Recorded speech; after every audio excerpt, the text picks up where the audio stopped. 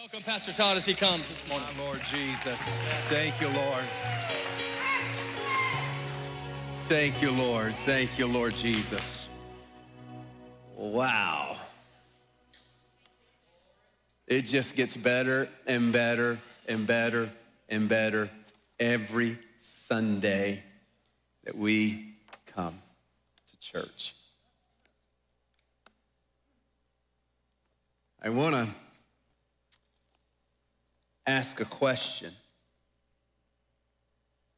And I don't need you to respond. Is the local church necessary?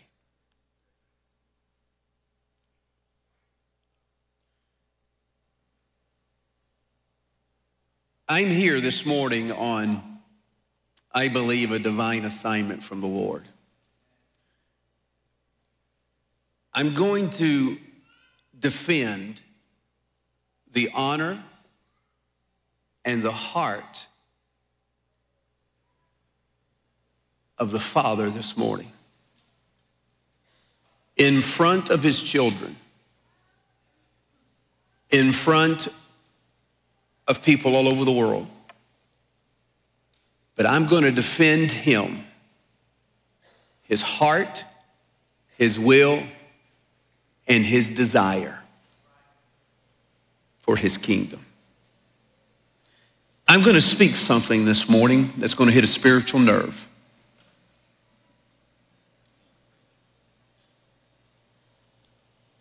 A thought, a commonly held conviction among many of God's children about the church.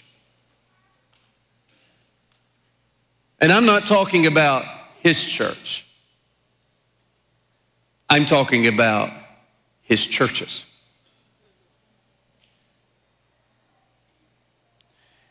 This morning, I am on divine assignment to speak to a spirit that has invaded homes, people's lives, their mindsets, their thoughts, the morals, their convictions. So I'm going to start with a series of questions, some good questions, that's going to allow me to probe an area that I've not heard many preachers take the plunge and deal with. Because I think universally, but more so in the West, we have what we believe to be some thoughts, attitudes about church that have made the circuit that we just accept as norm. But the Lord has dealt with me. He says, I need you to tackle a very predominant, paralyzing spirit. So I am on thin ice this morning, but I'm going to hit it. I'm going to punch it. I'm going to jump on it. I'm going to put it on the ground and put my knees on its shoulders and put my hands around its throat, and I am going to strangle the very life of it off of your life, off of this region, off of this nation. So stand to your feet. You ready?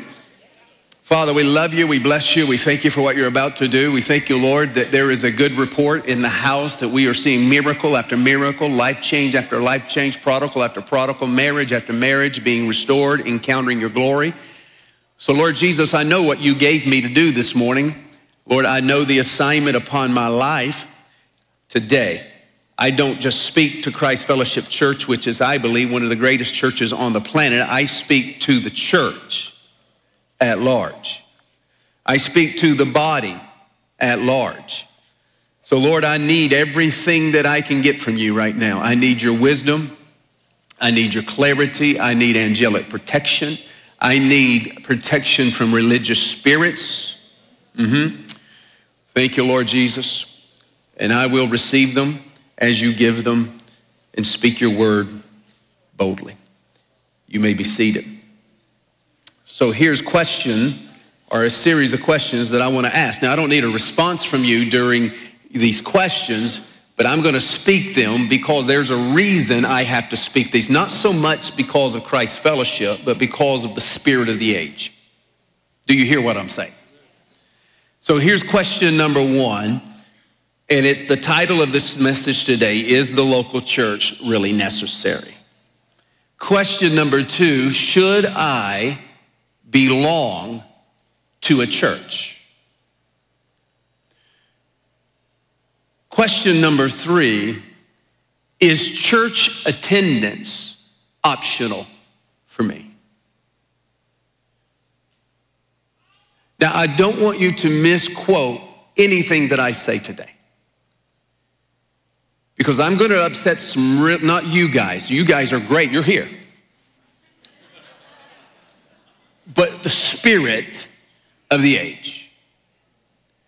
I want to ask the question: is church attendance, and should church attendance be optional? Fourth question: is the church, community church, that big of a deal? Is it necessary for my faith and walk with God?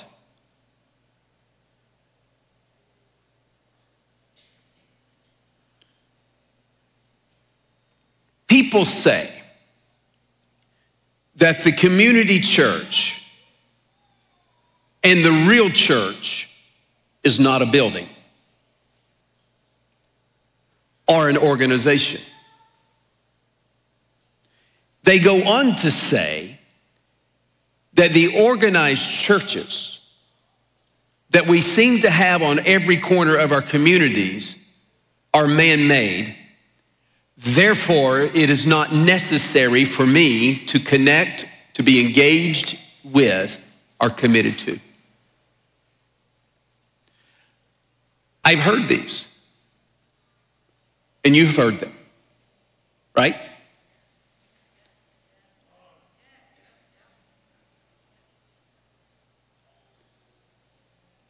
Here's a recent stat, and I want you to take a picture of this. Less than 20% of Americans attend church regularly. It's around 18%, to be more precise. 2 out of 10 people attend church. For every 10 homes in your community, your neighborhood, 2 of them will be in church this morning. Out of 100, around 18. And the reasons people do not go to church these days, in large part, because of the questions that I have asked. They want to know, is it necessary? Is it something that is important for my development? Can I be doing life and not have to invest my time every week in a gathering? People feel that it's unnecessary. Some feel that church is boring. Some people feel that church is out of touch with the world we live in, and perhaps you may be right. Another reason people do not attend church, they used to attend church, but they've been hurt by church or by a church leader, and you may have been. Some people do not attend church because they feel that they've been disappointed at some level by church leader, or didn't agree with a decision and therefore did not want to deal with the chaos, the fallout of those decisions. And they feel that they were not listened to and no one asked their advice, so therefore they don't want to be in the mix of such confusion. Another reason that people don't attend church, how many have ever heard this? There are just too many hypocrites. Talk to me. And all of those reasons may be valid reasons. I'm not minimizing them, but is that enough for us to say, I will not, should not participate in a local church that's man-made, that's organized by man? So I come today to talk to you about that.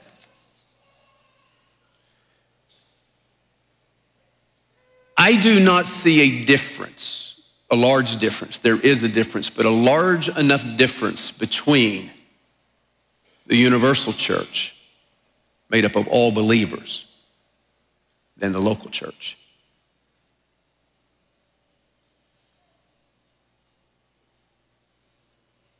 I don't think the Bible gives us the liberty to separate them.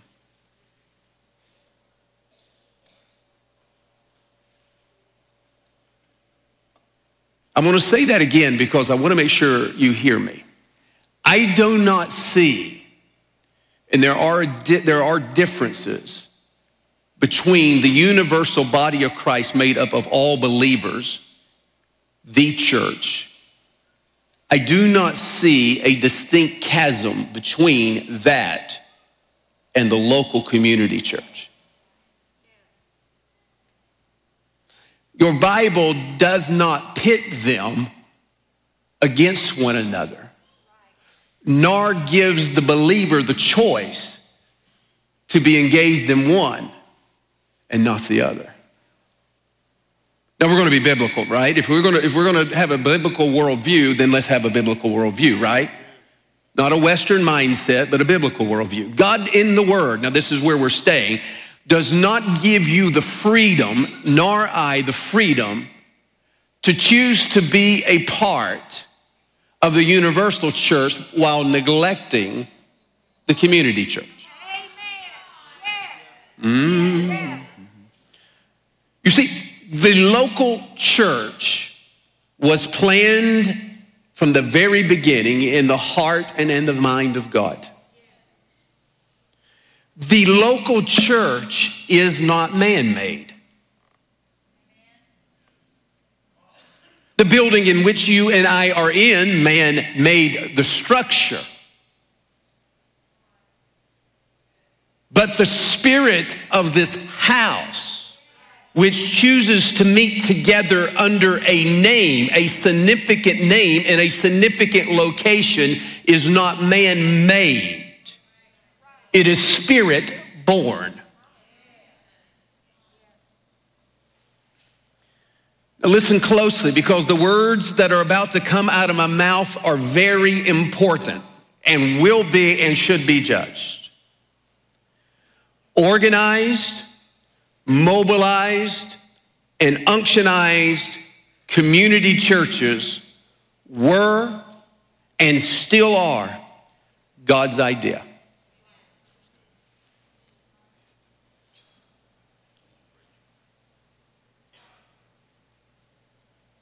I'm coming against this morning a religious spirit.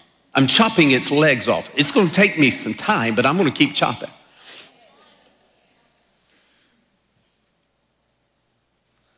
Because already I may have said some things that you may not be in agreement with. I want you to challenge what I say, not by an email, with your personal conviction and why it's not important to you, but challenge what I say under the microscope of the Word of God.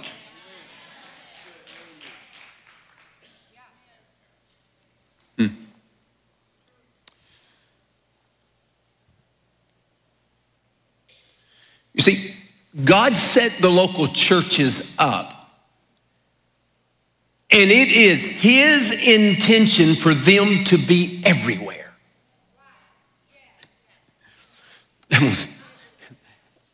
Everywhere, all over the globe, blanketing every community.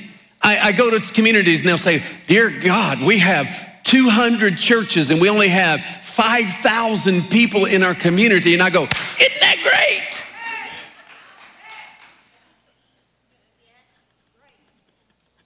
Isn't that wonderful?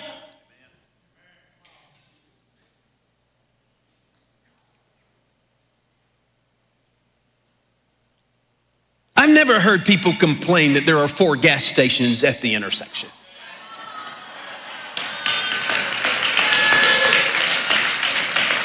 options are good.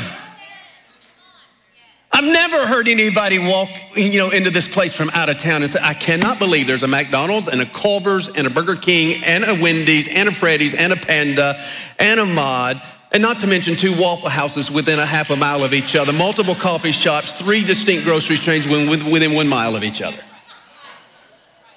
But somehow, when it comes to church, we feel that there ought to be 1 or 2, and that's it, to satisfy all of the spiritual palates in this community. There's not enough.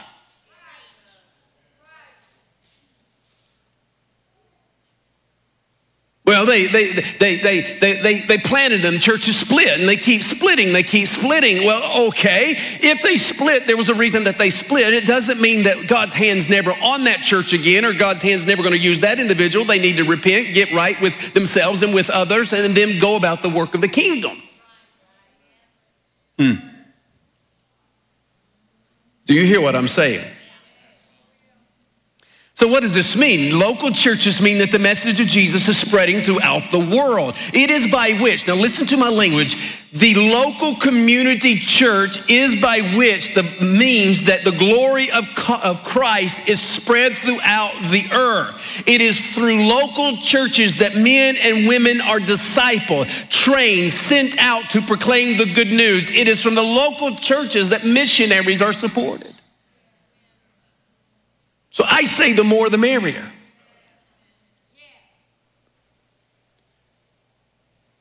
Hear this.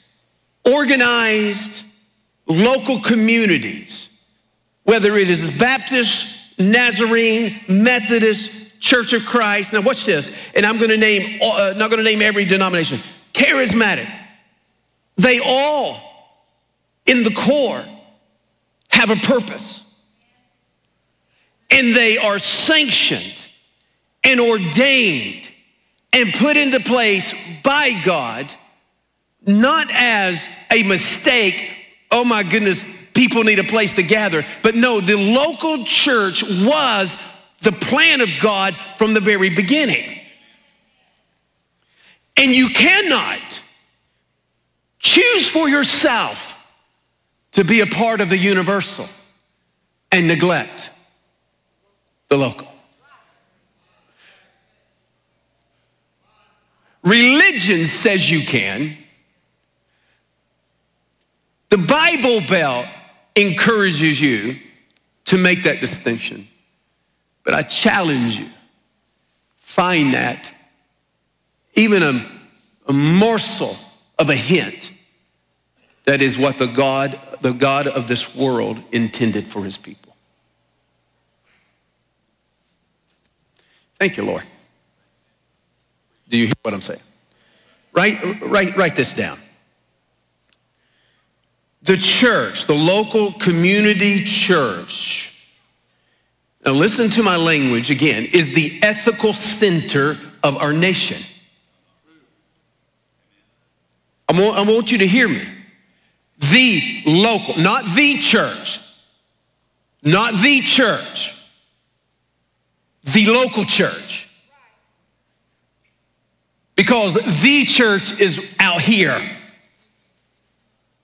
Well, I'm a part of the church. Well, that's a good way of saying I have no commitment anywhere. Well, Jesus is my pastor. Then you're in trouble.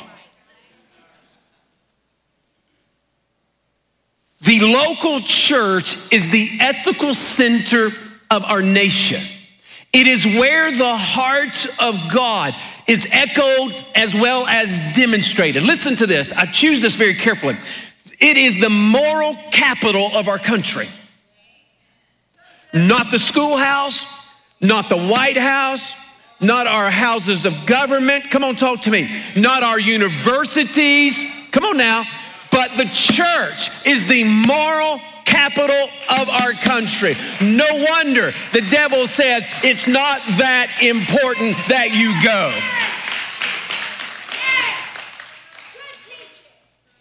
The local church, materialized, organized, orderly, systematic, all of those words that we hate as Pentecostals.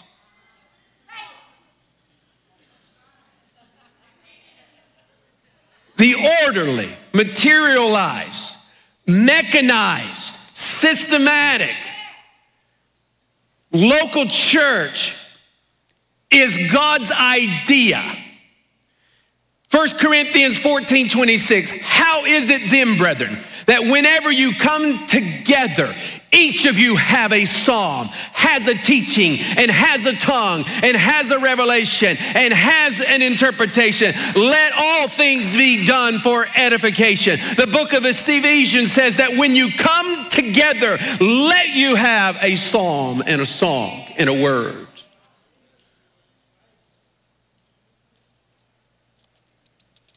I'm going to go on the record and I'm going to say this one thing, and I'm going to leave it here, and I'm going to drop the mic in just a moment about this. The one thing that Jesus loves and he deems precious is the local community church.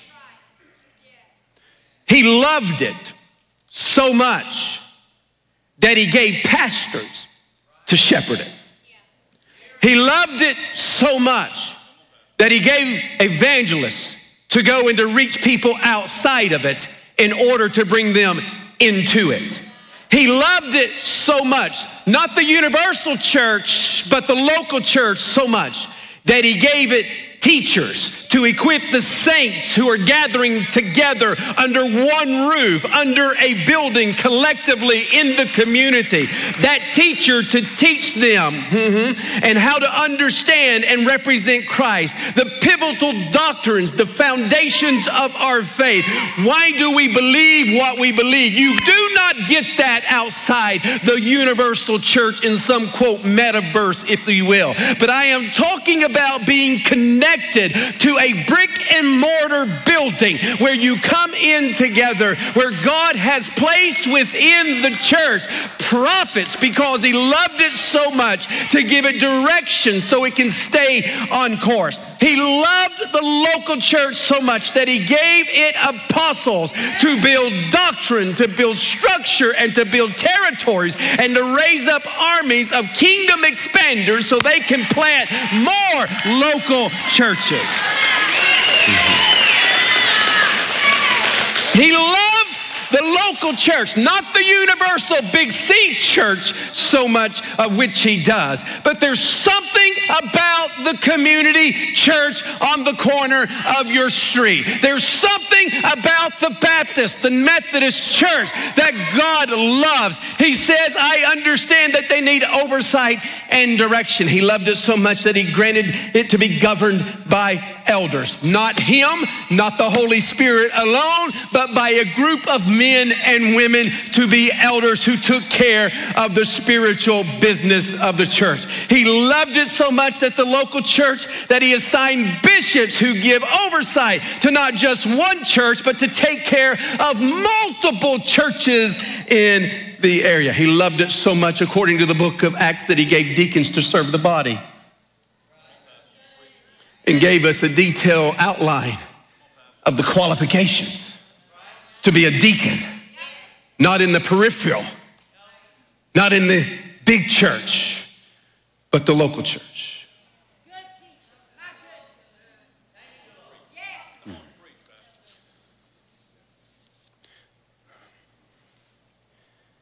To be a member of the universal church and refusing to be a part of a community church is diametrically opposed to the perfect plan of God for your life.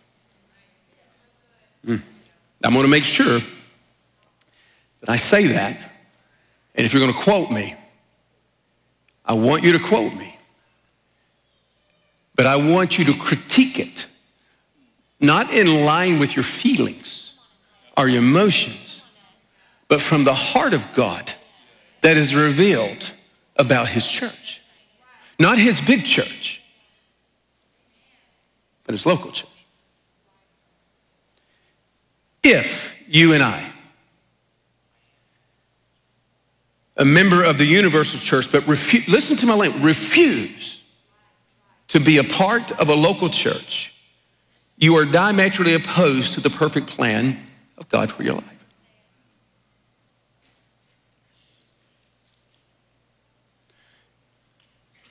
This is a grade A comment. A lack of commitment to your local church reveals a lack of spiritual maturity.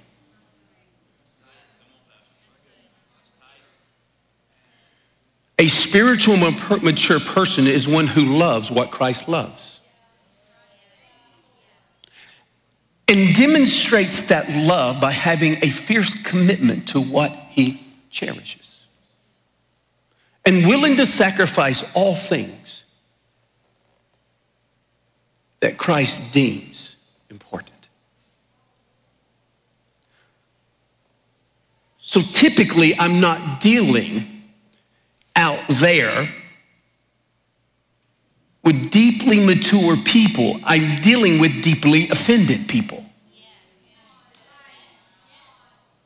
In here, it's different. There's a different spirit here. You catch this. You've got it.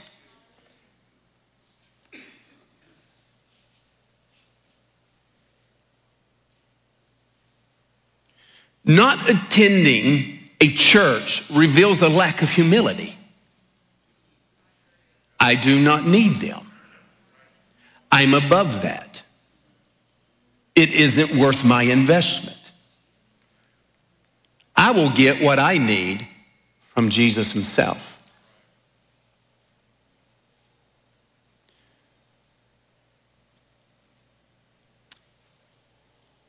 This is going to come across as abrasive, and I don't mean for it to come out of my mouth any other way than with love and compassion. But I've got to say it because remember, I'm dealing with a spirit.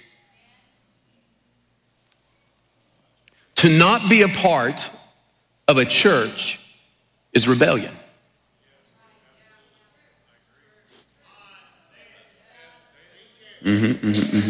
It's rebellion. Under the spirit of witchcraft. So I haven't made people mad yet. I'm sure that our numbers online have just plummeted.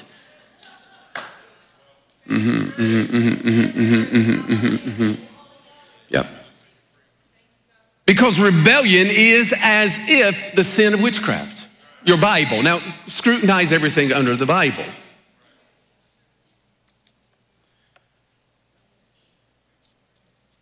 Now, to be completely honest, now since we're here, in full transparency, the local church has always been imperfect. And this is where people get sideways with the church.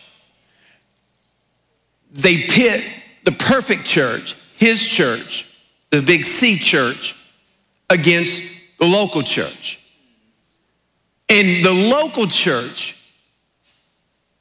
is operated by flawed men and flawed women. And they try to do their best to hear from God and to make choices, but honestly, church sometimes is messy. It can literally be a train wreck. And people say to themselves all the time, well, I've got enough carnage in my life. The last thing I need to do is go to church and be in a fight.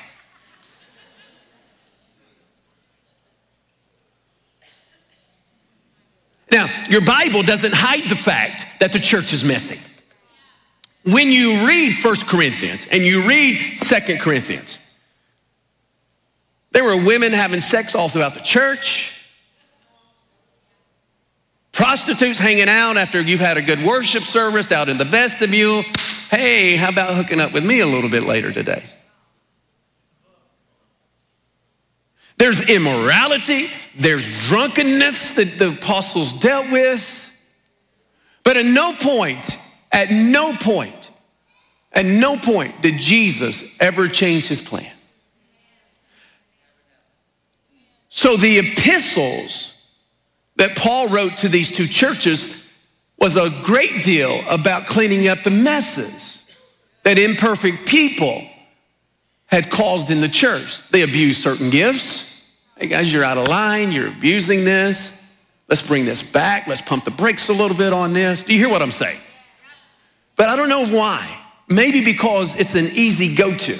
People want the church to be perfect. And the moment that you look up under the hood and you see the outside is filled with, nice glitzy and bells and whistles, but when you look under the hood and you see that it is aged, decrepit, and rotten at times.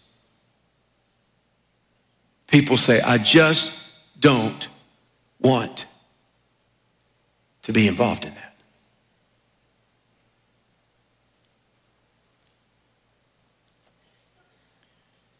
So what did Jesus say about the church? Jesus. What did he say? The Bible says in Luke chapter 4, verse 16, that it was his custom. Everybody say custom. It was his custom to go to church. In fact, at the age of 12, it was so impounded into him that when his parents left him, he went to church by himself. Teaching. The expectation of Jesus, the big C, his intention was to never replace the local. Jesus said this, look at it at the screen. Moreover, if your brother sins against you, go and tell him his fault between you and him alone. If he hears you, you've gained your brother. But if he will not hear you, taking to one or two more, that by the mouth of two or three witnesses, every word may be established. And if he refuses to hear them, tell it to the what? To what? Tell it to the church. But if he refuses even to hear not the big C church, but a local gathering of pastors and teachers and elders, come on, and leaders that Jesus placed over that community, and he says, I need you, if you got a problem, let's handle it in the what? Talk to me.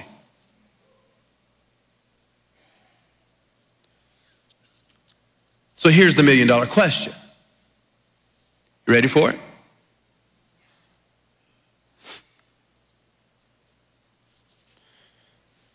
Now, this is the mother of all questions. I know you're thinking it. I know you want to ask it.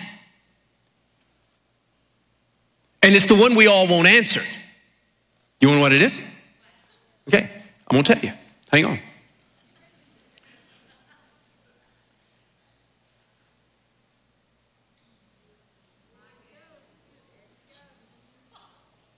Can I be a Christian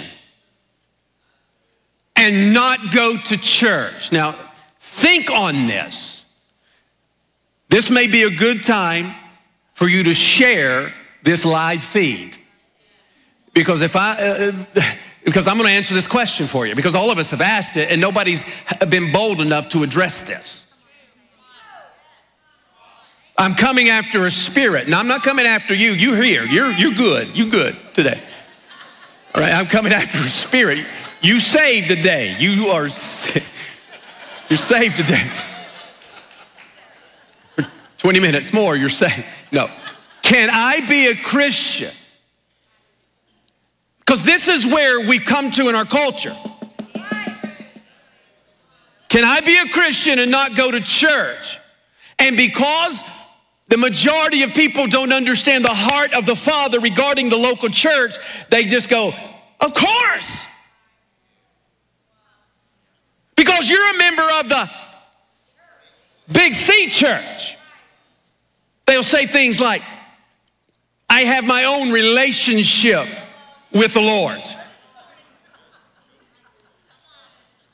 Now stay with me for a moment because I'm about to get technical for just a few moments. And you're going to appreciate not my opinion, but the biblical response to this question. Now, I've thought long and hard about this for 30 years. Because I'd go knock on a door or ask an individual, hey, I want want to invite you to church. They go, I don't need church. I said, and this is what they said. I meet with the Lord on my terms. I meet with the Lord in my deer stand, and I'll talk to him up there. Now, listen, I'm saved. I speak in tongues. When I'm in the deer stand, I am not very spiritual. I have one thing on my mind, blood. I want to kill something. And it is hard for me to pray in tongues. Now, unless I haven't seen anything. But I am so distracted with every twig, with every squirrel, every movement. I will scan for 4 to 5 hours. I will glass the woods meticulously, centimeter by centimeter. I will even pull out my devices, not my phone, my stuff, to rattle, to make noises like a female deer. I will spray myself with deer urine. I am not very spiritual at all. I'll paint my face. I'll camo from top to bottom. I'll wash my clothes in unscented detergent. And I know what meant, well, I just get up there and get with, you may.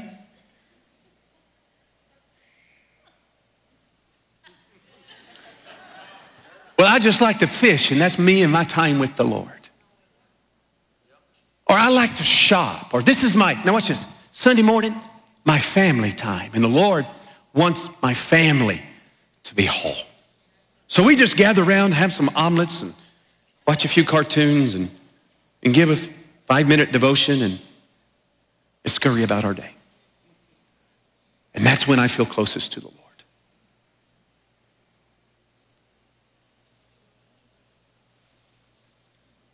I have an answer.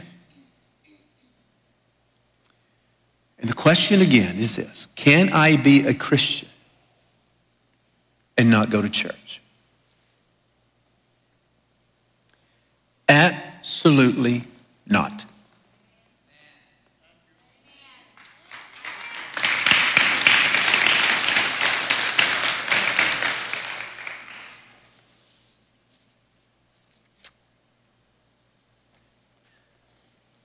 Can I, listen to the question,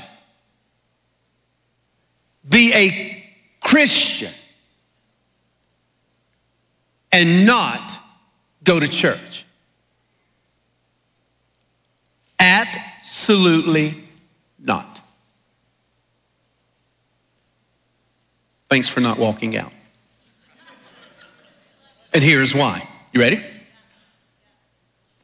When you say that you are a Christian, it means something. Here's what it means. It doesn't mean that I'm saved. It means that I am a follower of Jesus.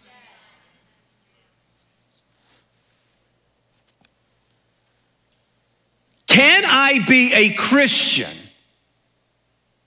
and not go to church? This is like, can I be a soldier in the army and not show up for duty?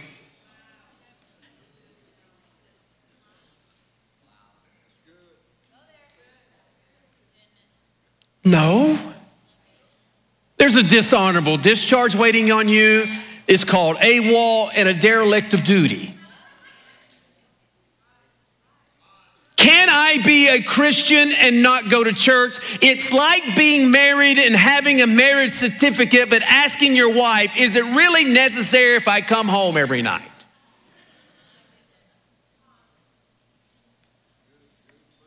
Divorce is in your future.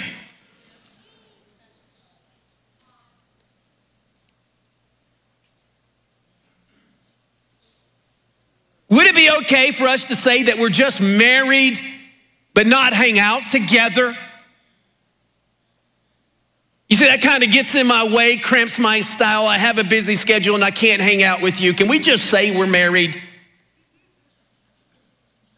It's like saying, can I be a football player on the team and not have to practice? I want to be a part of the team, the benefit of being on the team, but I really don't want to have to do anything.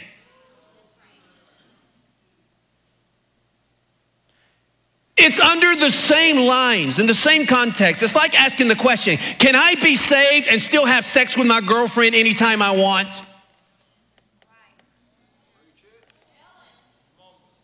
The answer to that, if somebody with boldness would say, no, you cannot be this and that at the same time, biblically speaking.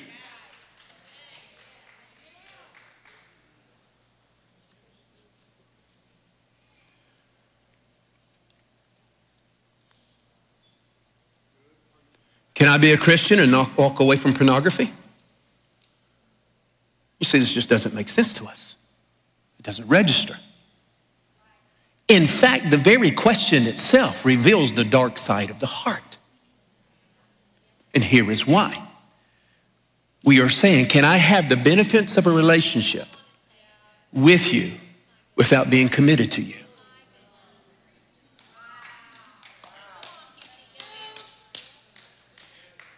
And this is the very reason Jesus said in Matthew 7, on that day, many will say to me, Lord, I was a member of the Big C. I remember when I went down and I joined the Little C. And I prayed a prayer. But I got wrapped up in girls and boys. I got wrapped up in alcohol and partying, and then went to college and things just went wild. And then I started my career, started my family, and there was a local church. I tried it one time, but the pastor was like listening to, gravel being put together in a box. It was horrible. The music was terrible. They couldn't sing. They were out of tune. And so, Lord, I just decided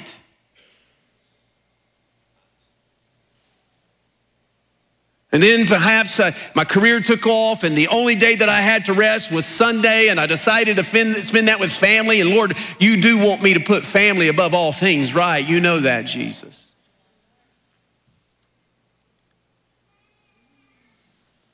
And then we stand before him and he says, hey, Lord. And this is what he says. He says, depart from me, for I never knew you.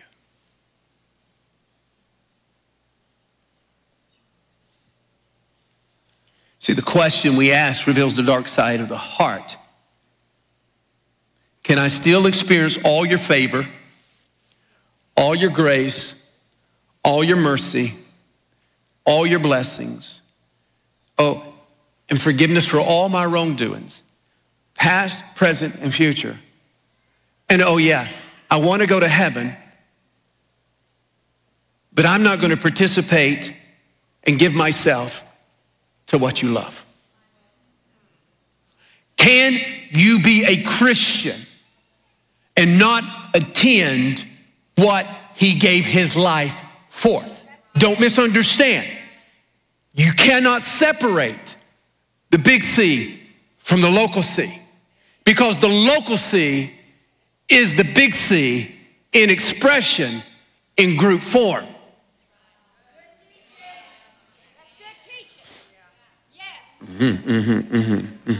Have we taken up the offering yet?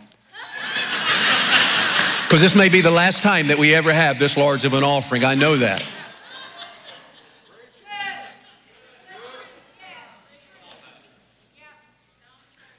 We want to know in our culture how little is required of me. How little and what is expected from me. How little can I give in order to not lose any of the benefits? Now here's the difference. I'm going to show you the difference between biblical Christianity and Bible Belt Christianity. In the Bible Belt, we want to believe in Jesus. Believing in Jesus will send you straight to hell.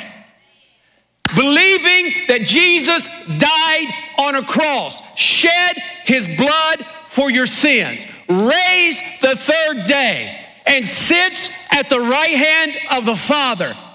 Believing in that can send you straight to hell. I believed all those things before I was born again. And I was as lost as last year's Easter's egg. I wasn't saved, I wasn't born again, but I believed. Your Bible says that the devil themselves believe, and yet they tremble. Bible Belt Christianity. You believe that Jesus is the Son of God? Yes, check. Do you believe that Jesus died for your sins? Yes, check. Do you believe that on the third day that he came back from the dead? Yeah, check the box. Boom. Wow. Okay, you believe that. Now confess with your mouth after me. Say these words after me. Confess with your mouth that Jesus is Lord. Say it. Say it so I can hear you. Jesus is Lord. Born again. Right here. New creation. Born again.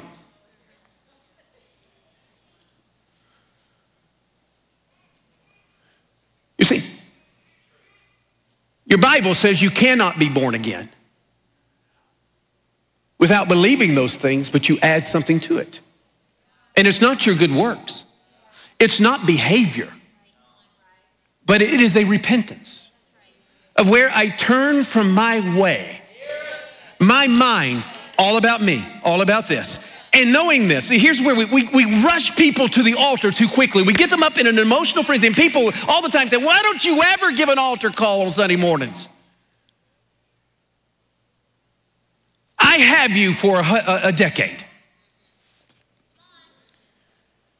I don't want you to be emotionally driven to make a decision that you've not thought about. There are times to do it. We do it. But sometimes you just need to go back home and think about, am I willing to pay the price of what I just heard? That's why Jesus said, count the cost. But in the South,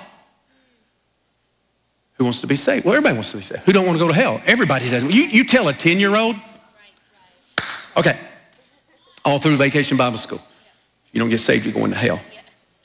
Well, I never heard about hell. Tell me about hell. Fire. You're going to burn forever.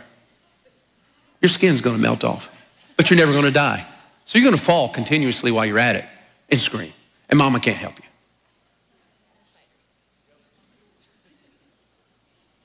Who wants to be saved?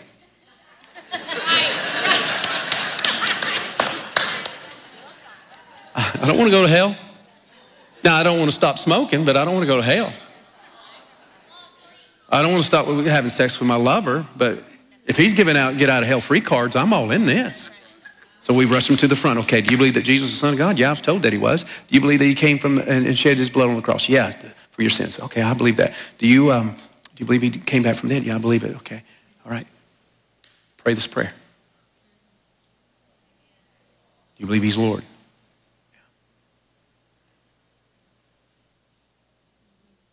See, this is important. You cannot be saved without repentance. I say this all the time. First message that John the Baptist preached was repent, for the kingdom of God is at hand. First message Jesus preached, guess what he started with? The R word, repent, for the kingdom of God is at hand. They asked Peter in Acts chapter 2 after the coming of the Holy Ghost, what must we do to be saved? First word out of his mouth is repent. And then with repentance comes a change of heart, a change of belief system. You're entering into a new family that meets together. Ladies, you know how you feel when your husband doesn't want to be with your family. Well, that's a bad example. Y'all know something? You see, I don't want to go there. Hurts you, doesn't it? Can you imagine? Lord, I don't want to meet with your family. I don't want to see my brothers and sisters.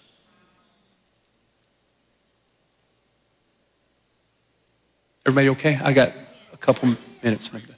Can I be a Christian and not go to church? No. You can't.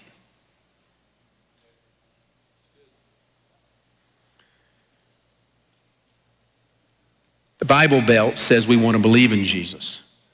Biblical Christianity is, I'm going to follow Jesus.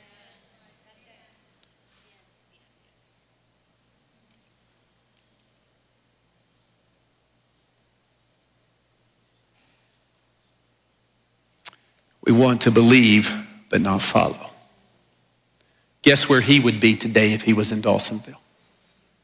In a church. I'm not saying this church, but in a church. Jesus, I can't go in there.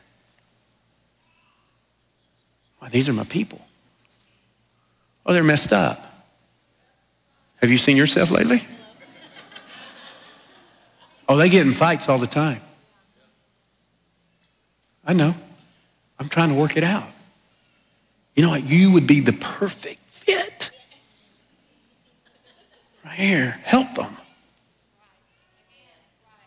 Billy Graham in 1957. So if you're going to get mad at him. He says, are you trying to live a solitary Christian life? I tell you, the Bible doesn't know anything about it. Christian fellowship is not optional. Now, stop throwing stones at me. This is Billy. It's not an option, Christian, for you to sit home and not be involved in a church somewhere. Let me look into the camera. It's not an option for you to sit home and not be engaged in the big C that is expressing itself in the local community through churches that have brick and mortar, men and women leading them. He says, in 1957, when people still told you the truth, I tell you the Bible doesn't know anything about it. Christian fellowship is not optional, it is essential. It's commanded. We are not to forsake the assembling of ourselves together. The Bible teaches the church is like a vine with its many branches. It's like living stones built together, members of the body of Christ, all knit together. Well, you say, he added, I'm a member of the great universal church, but I am not a member of the local church or assembly. That's like saying I'm in the Navy, but I'm not going to any ship.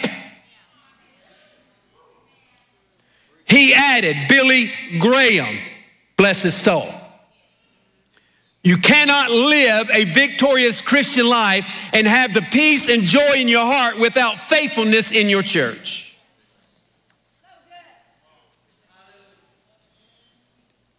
In your King James Bible, you see the word church 111 times. The local church is the central theme of the entire New Testament.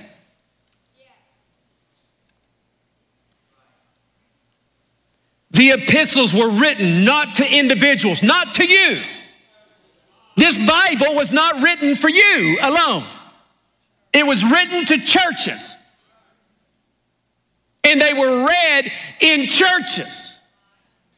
You can make biblical application. And it is written to you because you're a member of his church, but he's written to you because you're a part of that local church. The other books that were written outside of the epistles were written to and by church leaders, oftentimes instructing people how to lead the church. Revelation chapters 2 and 3 addresses 7 local churches.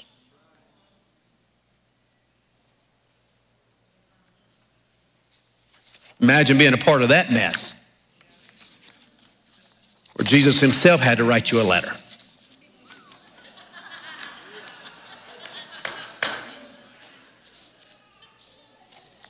He didn't kick them out. He didn't shun them. You know what? He didn't say, you got it all wrong. No. He told one of them, he says, I'm so sick of you, I'm going to spit you out of my mouth.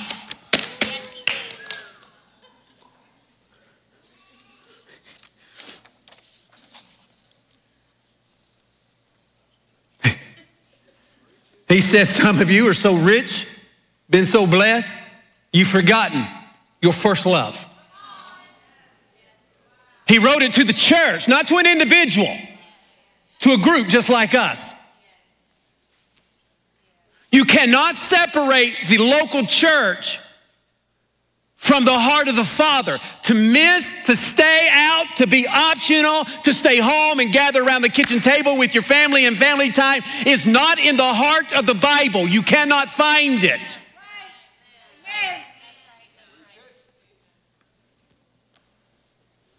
This is blowing my mind. I don't know if I'm ever coming back, see?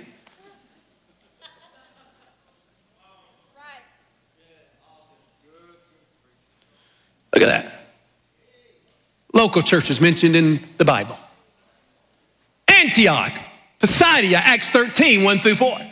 The church at Antioch, the church at Syria, Acts 11, 26. Athens, Acts 17, 3, 4. Babylon, 1 Peter chapter 5. Berea, Caesarea, Centra, Colossae, Corinth, Crete, Titus, Cyrene, Damascus, Derbe, Ephesus. Come on, I could go on and on. These are all local, man-made, mechanized churches, organized, men-led, women-led churches. Thyatira, Thessalonica, Tarsus, Smyrna, Sharon, Sardis, Rome. Come on now, Philippi, Philadelphia, Pergamum, Lystra, Lydia, Laodicea, and Joppa.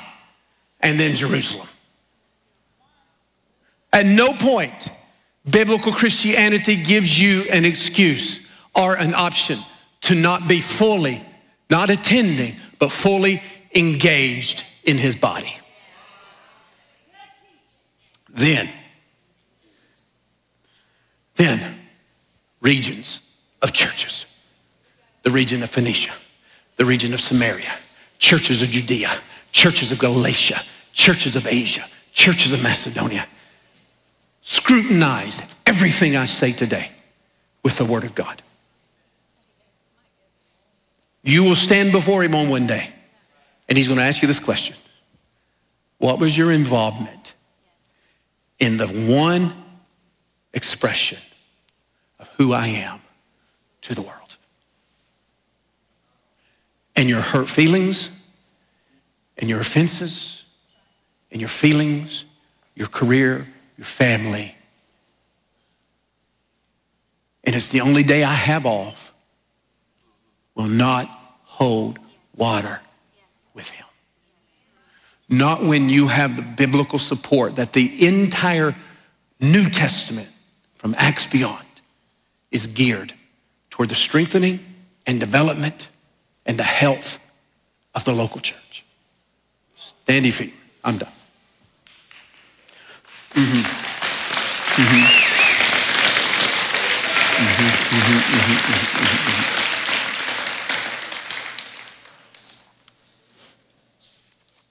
Okay.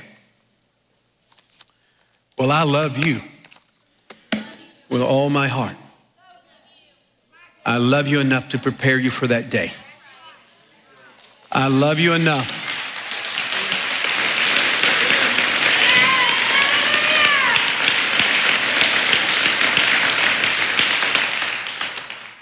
so some of you are looking for a church home.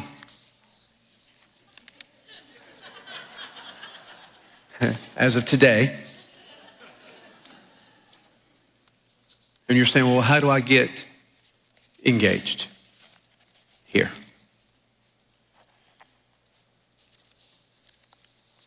Let us know.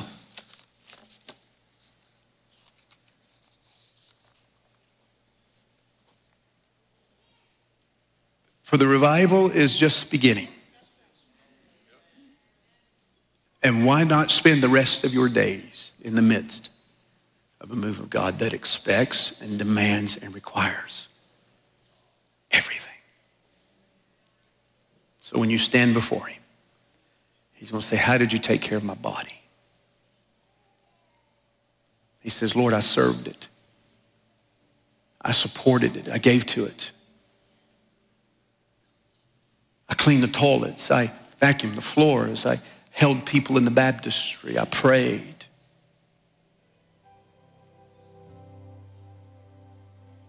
I checked bags. I kept kids. I went on mission trips. Lord, I just captured your heart about the church, the local church.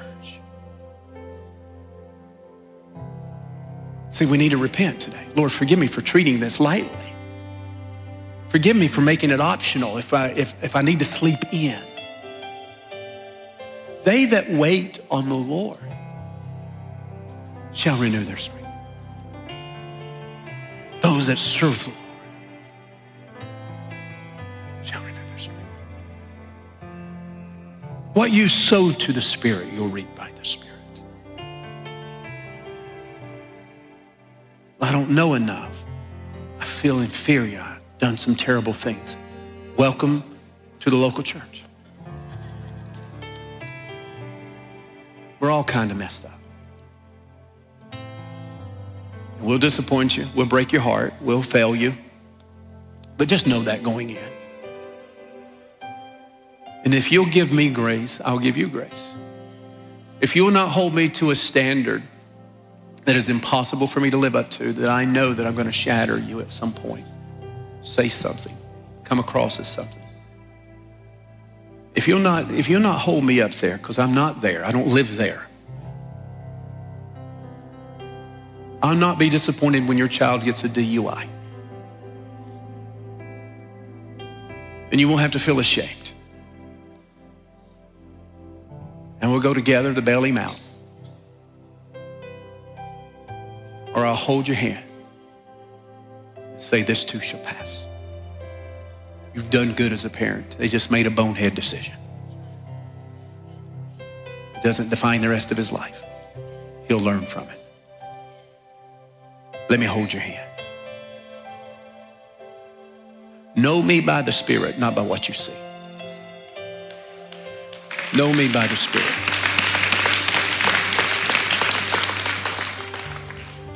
All right? This is a good day today.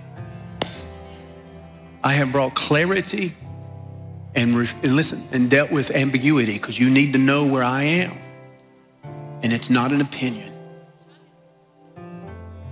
Anything I say today, any word that you can refute from the Bible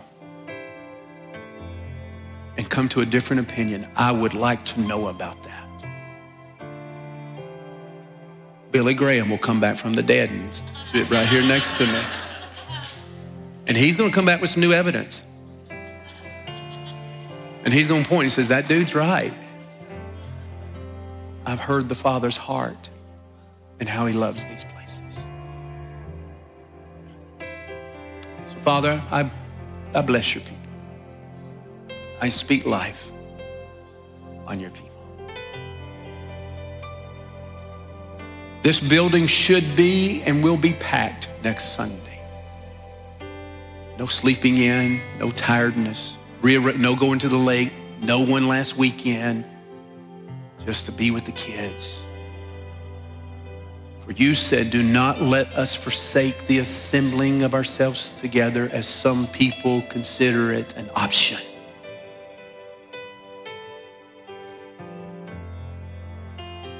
Thank you, Lord. Bless you. In Jesus' name, and all God's people said, amen, amen. All right. God bless you. I'll see you tonight at 5 o'clock. Tonight at 5 o'clock, our prayer time, then revival for this evening with Pastor David Edmondson. Thank you for being here this morning.